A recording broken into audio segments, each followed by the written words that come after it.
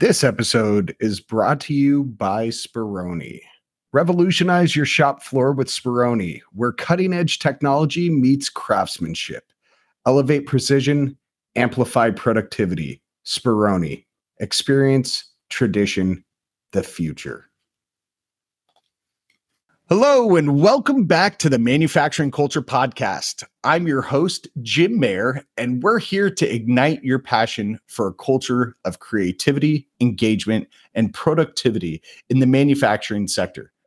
Before we get into today's exciting episode, remember to swing by our website, manufacturingculturepodcast.com, to catch up on past episodes and other resources we have on the website. You can also connect with us on LinkedIn, Facebook, and Instagram.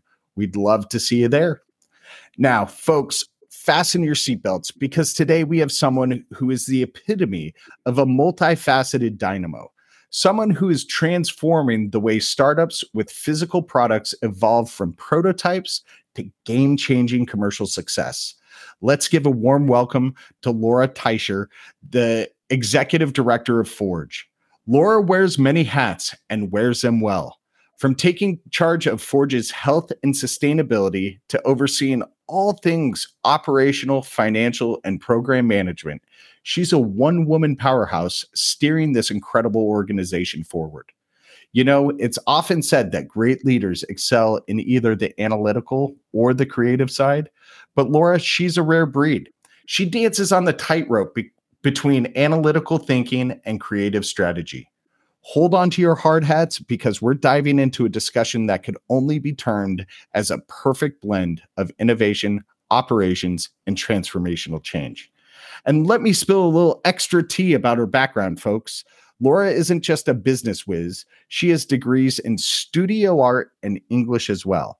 Plus, an MBA focused on building cross-cultural teams and creating shared value. Now, how's that for a Renaissance woman? But wait, there's more. Laura had a stint at the Massachusetts State Senate for 3 years, followed by 3 years scaling operations in wealth management. Talk about a background rich in diversity and breadth. This woman is fueled by her commitment to make an impact, and it shows in every single role she's taken, from the Boston professional chapter of Net Impact to her current spot on the board of directors of Climate Exchange. So get ready to have your minds blown as we talk about how to revolutionize your startup from prototype to scale, the importance of cross-cultural teams in the manufacturing industry, and how to balance creativity and analytics in your leadership style. Stay tuned. This is an episode you won't want to miss. And who knows, by the end of this podcast, you might just find yourself inspired to be the next change maker in your organization.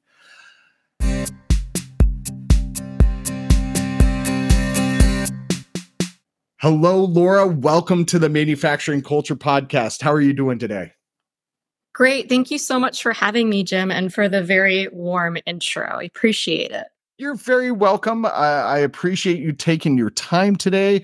And as for the intro, that is my favorite part of hosting this podcast is putting those intros together.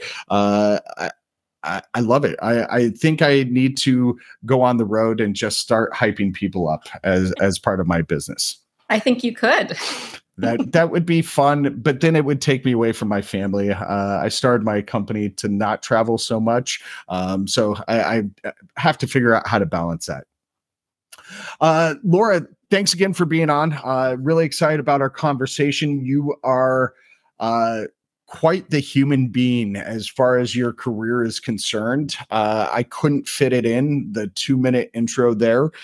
So before we talk too much about Forge, and we will get there, can you give me kind of your journey? Where have you been? I mean, the state Senate in Massachusetts, wealth management, nonprofits.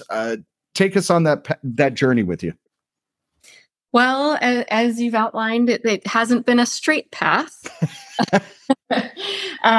Really, I think at the end of the day, for me, it's been a journey about figuring out where I can be most impactful and effective, and looking to engage on the policy side to influence change there, looking to get my business degree and work in the private sector to demonstrate that I did have those chops. And then ultimately, thankfully, landing in mission-focused leadership roles, which has been just a perfect fit for me. But I wouldn't be as effective in these roles today if I hadn't had that meandering path. Sure. And what I will say is one challenge there is in the earlier stages of a meandering path, it can be a challenge. And I'm sure there are listeners who are out there who are finding their way, and it can be hard to articulate. But once you get to the place that really fits for you, I have found that that diverse background has really been an asset in my current role. I can only imagine. I mean, uh, you bring a unique perspective that you've gained. You're collecting perspectives, if you will, like walking along the beach in Massachusetts. There, you're collecting seashells. Your career path, you've just been collecting perspectives that help shape the way you lead today, right? I love that framing. Although the beach closest to me, I would be collecting rocks, not seashells.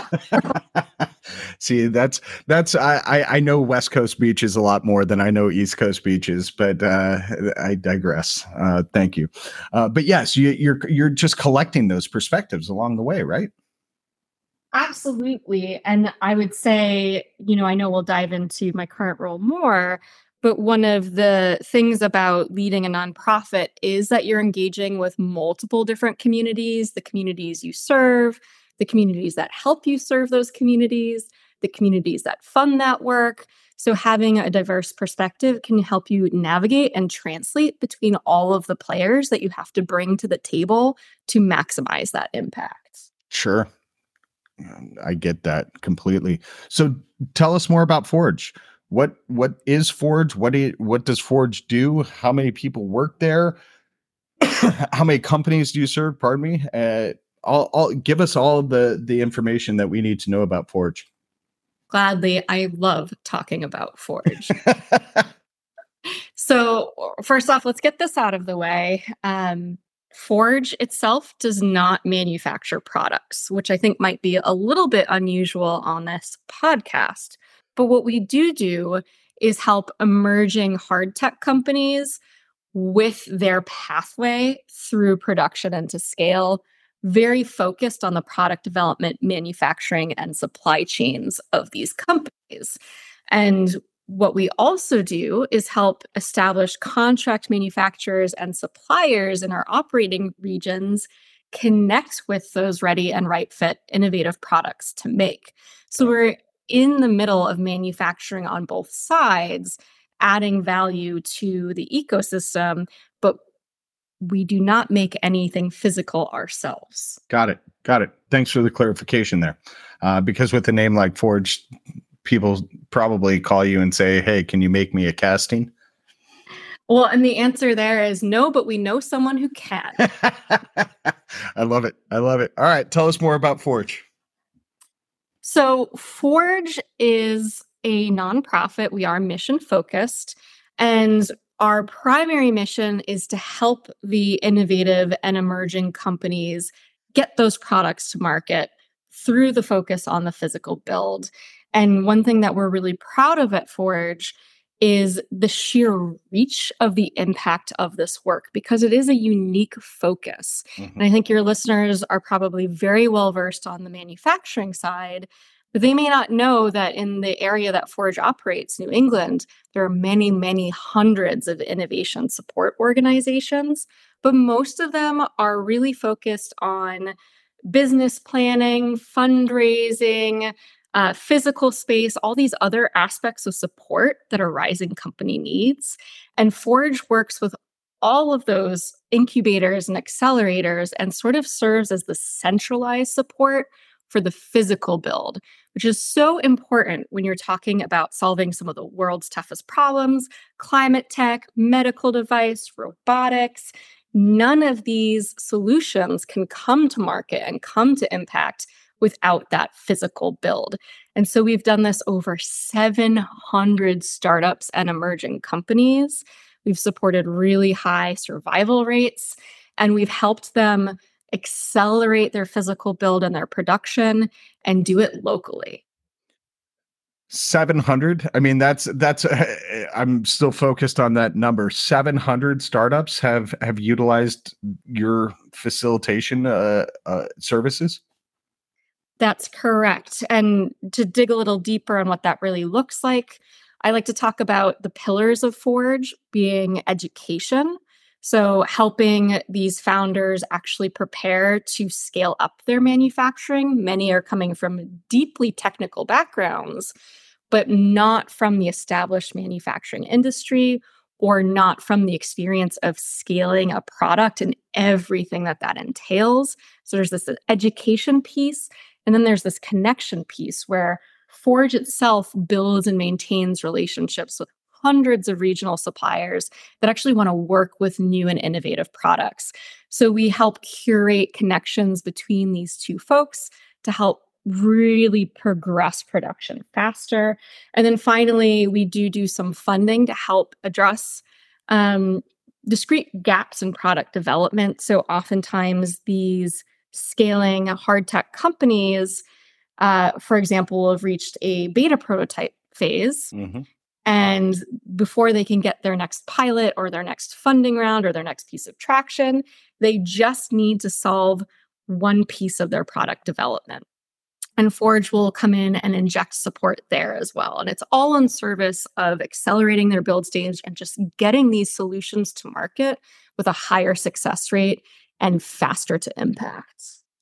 That's absolutely amazing. So, you've said a couple of times in New England. Do you expand your reach beyond the New England region, or are you primarily focused in the Northeast there? It depends. Okay. Yeah, fair. So we operate physically in Massachusetts and Connecticut today. Okay. And what that means is that the connection side of our offering is somewhat regionally bound to New England. However, because we're offering really unique and important support for innovators, we're actually supporting startups and scaling companies from across the country and even around the world now because they're finding us because they need this help. They're finding us because they're hearing about us from their peers. They're finding us through organic search. They're finding us as we get more visible, as we keep growing. And so there's an aspect of our footprint where our people are, where our relationships are that are currently today very New England based, and yet our reach impact is somewhat global at this point. I That's amazing. And hopefully after today or after this episode airs, drops, whatever you want to say, release, people will hear more about Forge from this podcast, right? I hope that even, a couple people take away, oh my gosh, this is a really neat organization I didn't know about, and they reach out to you and connect with you on a different level. So how do you determine which startups are right for Forge, or do you just take all comers with that hard tech? That is something that has evolved in my time at Forge and will evolve again. Yeah. So we currently focus on helping any company that has a new physical product or a new manufacturing or supply chain need in bringing their products to market. So we're sector agnostic. Okay. You heard me talk a little bit earlier about climate tech, med device, robotics. We also touch, green chemistry, advanced materials, consumer products. So really deep tech stuff like nuclear fusion, and then very accessible things like plastic frisbees. If it needs to be made, we're here to help. Now, the caveat to that is because we're really focused on scaling manufacturing strategies and supply chains, we do not engage before there's a physical prototype. And some of our services are only accessible when a little more traction and development than that has been achieved, purely in service of making sure that we are really impactful in our engagements. Sure. That makes total sense. So, if I were to invent a better shovel handle, for example, that was more ergonomic, Mhm. provided safer abilities for shovel users out there. And I had, cobbled something together in my garage. I could then call Forge and say, "Hey, Forge, I've got this prototype. Here's what it does. Here's the issues that it solves, and you help me connect to manufacturers that can help build and scale that product." Potentially. Okay. So what we do is we ask a whole bunch of questions. And we're really trying to understand where you are in your physical build, where you are in your readiness to engage with contract manufacturers and suppliers. And it's not unusual, for example, for a company to think they're ready to go to an injection molder, but we identify that they need a little help getting ready before they do. Got it. And so for the manufacturers listening who might be excited about engaging with new and innovative products through Forge as a contract manufacturer or supplier, know that we won't send companies to that production phase if we identify they need more help getting their bill of materials or their specs or their funding or anything else in order first. And so that's really where that education piece comes in. Yeah. That being said, we will help. How we help will depend on where the company really is in their readiness and in their scale. Wow. That's just such a fascinating mission. So, how do then companies, contract manufacturers, right? The bulk of, I think, who's probably listening today, how do those people become part of this ecosystem for Forge? So, just like on the innovation side, we would look to connect one to one and do some data collection to really understand the capabilities, the volumes, the budgetary requirements, the superpowers of the contract manufacturer or supplier. So, anything around the physical build Yeah. that can include packaging and logistics and contract engineering and some things people may not immediately think of when you say manufacturing. Hmm. We take care on both sides to truly understand the needs and the capabilities and onboard formally any company we engage with. And then, should someone come into our supplier network, once we have all that information, they start getting what we see as right fit referrals for potential forward looking business. Wow. And are there ever situations where somebody comes to you with a product that is so unique that your current supplier base or your current network or ecosystem can't fit or fill the needs of that physical product, and so then you have to go out and search and do some finding of contract manufacturers or anybody within that up or downstream supply chain needs? Absolutely. We're serving roughly 300 or more innovative companies a year now. Oh my And again, gosh. sector agnostic.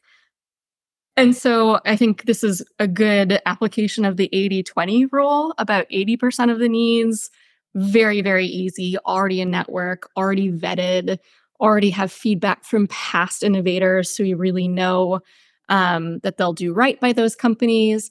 And then there are often these cases where something really unique comes up. Some examples I can think of are a very fine degree of zinc wire that we've never been asked for before that most suppliers of zinc wire don't provide. Hmm. Laser cutting, but of a really unique material. And there are certainly more advanced examples, but the team luckily has dedicated people and wraparound experts to help with scouting new needs as they come. And then importantly, we're very honest with the emerging tech companies. So if someone comes to us and asks us for a thing we don't have in network, we tell them we don't have it yet, and we tell them we will look for it. Wow. That's really neat. Um, are you able to share any success stories where you have a startup and a manufacturer that have formed those relationships? I mean, is that something you can share those stories? Absolutely. So we don't share stories without permission, but we have a whole library of stories we have permission to share. Wonderful. Uh, so one I think that would be exciting for this audience, because it's sort of a two-way street in terms of benefits, is our work with United Aircraft Technologies. So they make a device that holds electrical wiring in place and monitors the health of the whole electrical system. Wow. So this was founded with aircraft in mind, but is actually currently being piloted in ground vehicles, has potential use cases in the electrical grid. And the story of how this innovation came about is interesting. And then the story of the ways that Forge has helped is interesting. So one of the founders of UAT spent 14 years, I think, in the Army. Okay. And trained as an aircraft electrician. He ultimately developed severe carpal tunnel syndrome, and that inspired him to design his first innovation, which was a smart, easy to install wiring clamp. So, I learn new things at Forge every day. And one of the things I've learned from this company is that aircraft electricians have historically diagnosed wiring issues visually and manually. Mm-hmm. And you can imagine how that's challenging if you have carpal tunnel syndrome. Absolutely. So this ultimately evolved into UAT's product today, which is a first-of-kind product that can diagnose electrical faults wirelessly and continuously. Wow. So they integrated that smart clamp with software platform, and electricians can use that to assess wiring without even having to touch it or even be in the same building. That's amazing. Yes.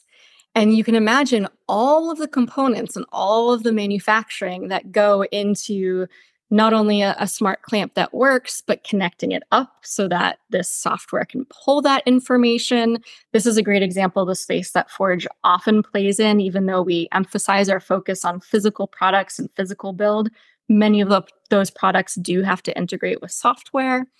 So very early on, Forge's manufacturing expert in residence, Scott Longley, connected UAT to Sinicon Plastics, which is a custom injection molder in Western Massachusetts. And on a personal note, they're based in Dalton, Massachusetts, where I once lived. And that company made a mold for the brackets for the smart clamp.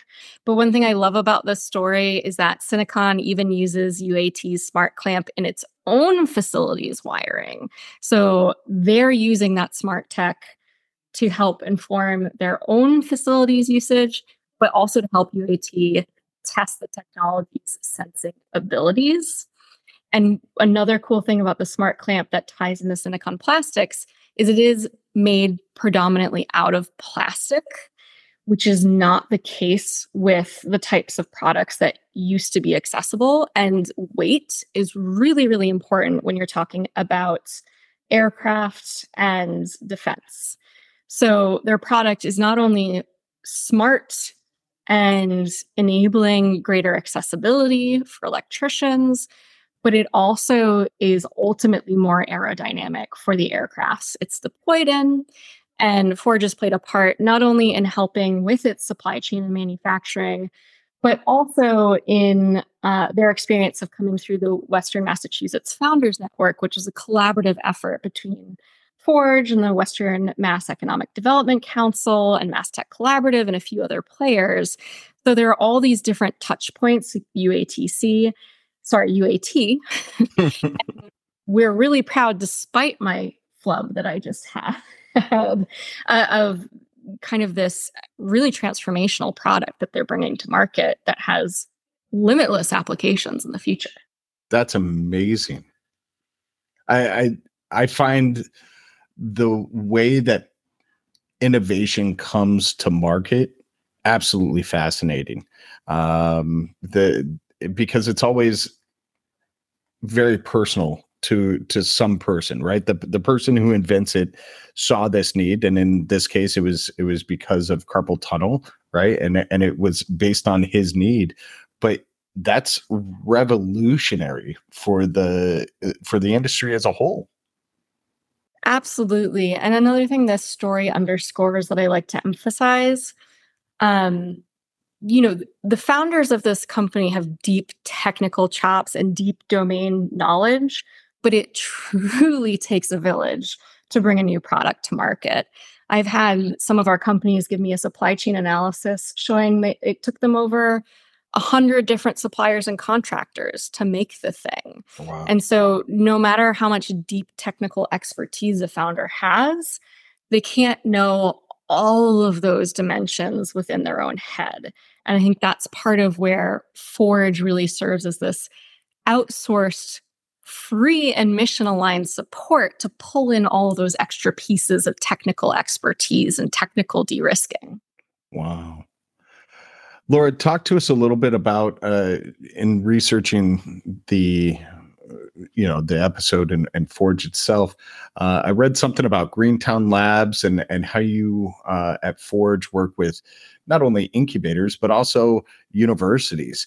Talk to us about that dynamic and what value the university ecosystem brings to this, and then also what is Greentown Labs? Well, first off, shout out to Greentown Labs. Woohoo! Greentown Labs is Forge's sister organization, and we essentially were initially built within Greentown Labs and then spun out. But more Okay, important, Greentown Labs is the largest climate tech incubator in North America. got it. Got And it. so What does they that mean for people like me who don't necessarily understand what that means?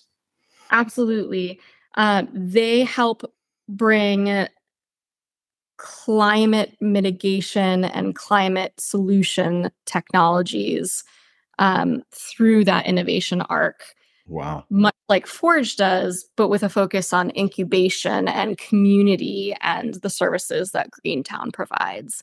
And our roots are really deeply tied to Greentown because it was the former CEO of Greentown that recognized when you're solving a physical problem in the world, be it rising sea levels or optimizing the electrical grid, there is more often than not at least a hardware component to engaging with the physical world. Brilliant. And there's not enough support for the building of the hardware. And that is where the core of Forge was born. And then we quickly spun out and realized that we could bring more manufacturing capabilities and expertise into into our network. And we could also have greater impact if we expanded our services beyond just climate tech. But climate tech is still about 40% of the companies that we serve today, again, because it's so grounded in hardware. Yeah. And so we love our sister organization, Greentown Labs, and we wouldn't be here today without them. That's wonderful. And so how do you leverage the university system out there? Oh, that's right. Thank you. So, for Forge to be effective, we need critical clusters of research and development and critical clusters of manufacturing capabilities. And the universities are such a force in creating new and innovative IP. And that's where a lot of these new hard tech creations start. And then they often come into the ecosystem, get support with business planning, eventually create their looks like or works like prototype, and then find their way to Forge if they're in hard tech. So we can help them scale that physical build. Wow. That's really neat. Um, you we talked a little bit about your background and its diversity. How did you go from business to art, back to business? Talk us through your pathway into now Forge a little bit more, just because it is so diverse. And you brought up something earlier, mission focused leadership. So how has that collection of perspectives led you to this place of mission focused leadership? Well, I don't want to bore our listener. But I'll acknowledge when I was in undergrad, I was just doing what I loved at the moment, which was painting and drawing and reading English literature. And then I stumbled out into the real world and I was trying to figure out what I could do that would be meaningful with my career. And I luckily quickly landed in the state Senate and worked for two different really thoughtful and impact-oriented legislators. So I was able to have an impact there. Ultimately, my boss retired. I assessed my options and I found that I was already hitting a little bit of a ceiling in my career, in part because of that art and English background. Yeah. I was second choice for a couple of career opportunities that were really exciting to me. And we get the feedback, well, we don't know if you know how to manage a budget. And so I set about to correct for what my background looked like. And I went to business school. And then I went into the private sector and worked in wealth management to show that I really was committed and to learn the technical aspects and the hard aspects that I would need to achieve higher leadership and to get into more impactful roles. Got it. And then through a combination of all of that experience and some really intentional volunteerism, I ultimately landed my first role leading a mission-focused organization, and the rest is history. But what I will say is that, again, that diverse background was challenging when I was finding my way when I was younger. And now it truly is an asset. For example, one of the biggest complaints, at least when I graduated from business school, about MBA students, and I know people have a lot to say about MBA students, but one of the biggest negative feedback points was written and verbal communication. Right. An over focus on the financials and the economics and the hard stuff. And, that's where my English degree started to become an asset. So all these things ultimately knitted together. And as I think I mentioned earlier, I think one of the core things that Forge needs to do to be effective in the position that we're in the ecosystem is translate between all these different players. You might think a technical founder and a manufacturer are speaking the same language, but they often aren't. They often have different technical training and different focus areas. And then, hey, we have to get that all funded by someone at Forge. And so we have to talk a different language with our funders. Right. And I think having that more generalist and diverse background has ultimately come an asset for me in this role. So how many people work for you at Forge? Are you truly a one-person band, or do you have a team that helps you in this mission? I'm absolutely not a one-person band. The team really is who is executing, and none of this would be possible without the awesome team that I get to work with every day.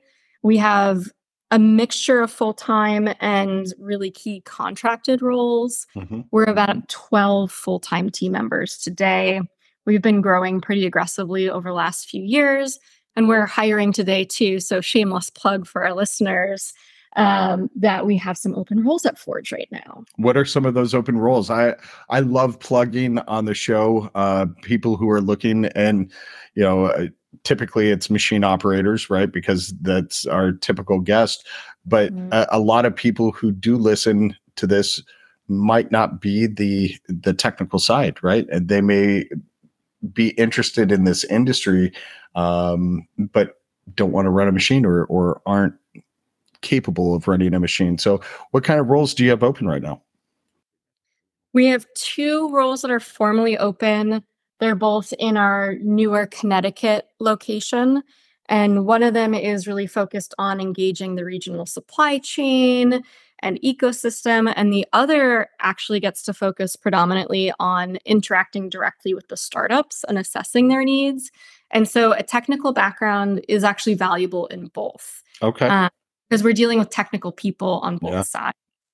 And it goes a long way to building those relationships and trust to have that technical background. That being said, clearly, you've heard about my background. You do not need to have a technical background to be effective at Forge. You need to be intellectually curious and eager to learn and eager to help and very mission and service oriented. And then you can actually train up on some of these roles. But it doesn't hurt if you've worked in manufacturing or have an engineering degree in some of these roles. Sure, that makes sense. Um, so where for Forge specifically, and we're a little late into the episode to be getting to this question, but where was the culture when you started with Forge, as far as the alignment of values and all of those things, versus where it is now, and where do you want to get it to? That's a great question. And we were a lot smaller when I came in. So there were 3 of us. Okay. So And you've scaled internally. Yes. And we hadn't codified our values or really done the strategy planning that we're now leveraging. That doesn't mean strategy planning hadn't been done and that the people involved weren't incredibly thoughtful. But we were operating under a different name, and we were serving about 40 companies a year. And I'm really lucky I even found out about the role. I found out about it through networking. It was sort of small and unknown, Okay. but incredibly impactful. Mm-hmm. And so when I found out about it, I got more and more excited because it is a really unique focus and a unique position in the innovation support ecosystem. And after I joined, there was a tremendous amount of strategic planning, and there was this broadening of scope across sectors, and there's this broadening of regional reach. Mm-hmm. And there was this codifying of values and codifying of our North Star. And so we've gone through a lot of, culture-oriented and strategy-oriented work since then. And our name is different. Our focus is different. Our team is different. So it's changed quite a bit. That's awesome. Where do you want to get it to? I mean, what's you talk about your North Star and codifying, your values and your mission and your vision. Where do you want to get Forge to? What's on the horizon? We want to solidify the growth we've already experienced. And so we're going through a process of reviewing, because you always have to review and continuously improve, right? Yeah. Reviewing where we are today and assessing which of our programming is most effective for which sector and which life stage, and sort of tightening everything up, ultimately in service of, hopefully in the future, more expansion of geographic reach. Cool. Because we feel a little bit of a responsibility as we're getting more and more inbound interest for support to grow our ability and to grow our efficiency in deploying that support, so we can bring more of these, transformative solutions to market. So we want to do it thoughtfully and intentionally. But the big picture vision is to grow to be serving anywhere throughout the country that this support is needed. So anywhere where there are clusters of hard tech and there are clusters of manufacturing capability that are not being served and knitted together, it's an area we need to look at. Could we have more impact? Could we help there as well? Mm-hmm. I love it. And so, because you aim to charge that local economy, how do you measure or quantify that impact, both for the startup community, startups, and for the community and the manufacturing ecosystem as a whole? We love data at Forge. So there are hundreds of answers to that question. Okay. But, our tippity top impact measures that we're focused on today are, number one, progression across physical build for the new innovative products. So are they moving to the next phase, and are we helping them move there faster? Mm-hmm. And then their feedback on the qualitative assessment of the value of all of the educational work we do. We have manufacturing readiness workshops and workbooks and meetups and ad hoc educational content based on trends we're seeing. And every time we ask the attendees, did this help you progress your physical build? Did this help evolve your manufacturing strategies? We want to make sure that educational side is effective. Mm-hmm. And then finally, on the connection side, a good signal that we're making the right fit connections that are moving the product along is, did the innovative company and the supplier end up going into contract through our connection? So those are some of the top things we're looking at today in terms of impact. I love it. I love it. Everybody loves to be measured, but the fact that you guys are measuring the impact is just really neat. I love that a lot. What kind of advice do you have for, Joe, who works at a manufacturing facility, and has that idea? How does somebody take that idea that they have based on their personal experiences and get to that next step? Everybody talks about that quote unquote Shark Tank moment, right? How do they get to that next step? I think the biggest thing for any of us who are trying to grow any type of company or organization is asking for help. Okay. I like it. No one can be an expert in everything. Mm-hmm. And we all have our blind spots about where we do and do not have expertise. So at the idea stage, my top recommendation is very early on testing the idea with the potential customers and making sure you don't have a blind spot there. Yeah. But then looking for these support organizations that do exist. And again, Forge doesn't really engage so much at the ideation stage, but there are hundreds and hundreds of mission-driven organizations that can help you with your customer discovery, with your business planning, with your team building. At Forge, I'm working to grow this organization as well. And I can't do it without the team, without the board of directors, without the advisors. So my number one recommendation is to not just go it alone in the early stages, but start bringing in help and expertise anywhere that you can. Sure. That makes total sense. As you grow, are there specific areas that you're looking to expand into geographically, or is it just going to be dictated by the market, for lack of a better term? Both. So we've done a lot of analysis of where these clusters of R&D and manufacturing capabilities are. And there are different reasons to grow that we have to navigate, including where can we help bring the most innovative new products to market? Where can we bring in new clusters of manufacturing and supply chain capability? And as you talk about the market, a thing with a mission-driven nonprofit is that a big part of our model does require mission-aligned funding. Yeah. So we do have to be paying attention to where there's enthusiasm and where there's support for our mission. And luckily, there's a lot of that across the country. That's awesome. I like that. Laura, what haven't I asked you that you want to share with the guests? Do you have any knowledge bombs that you want to drop on anybody today?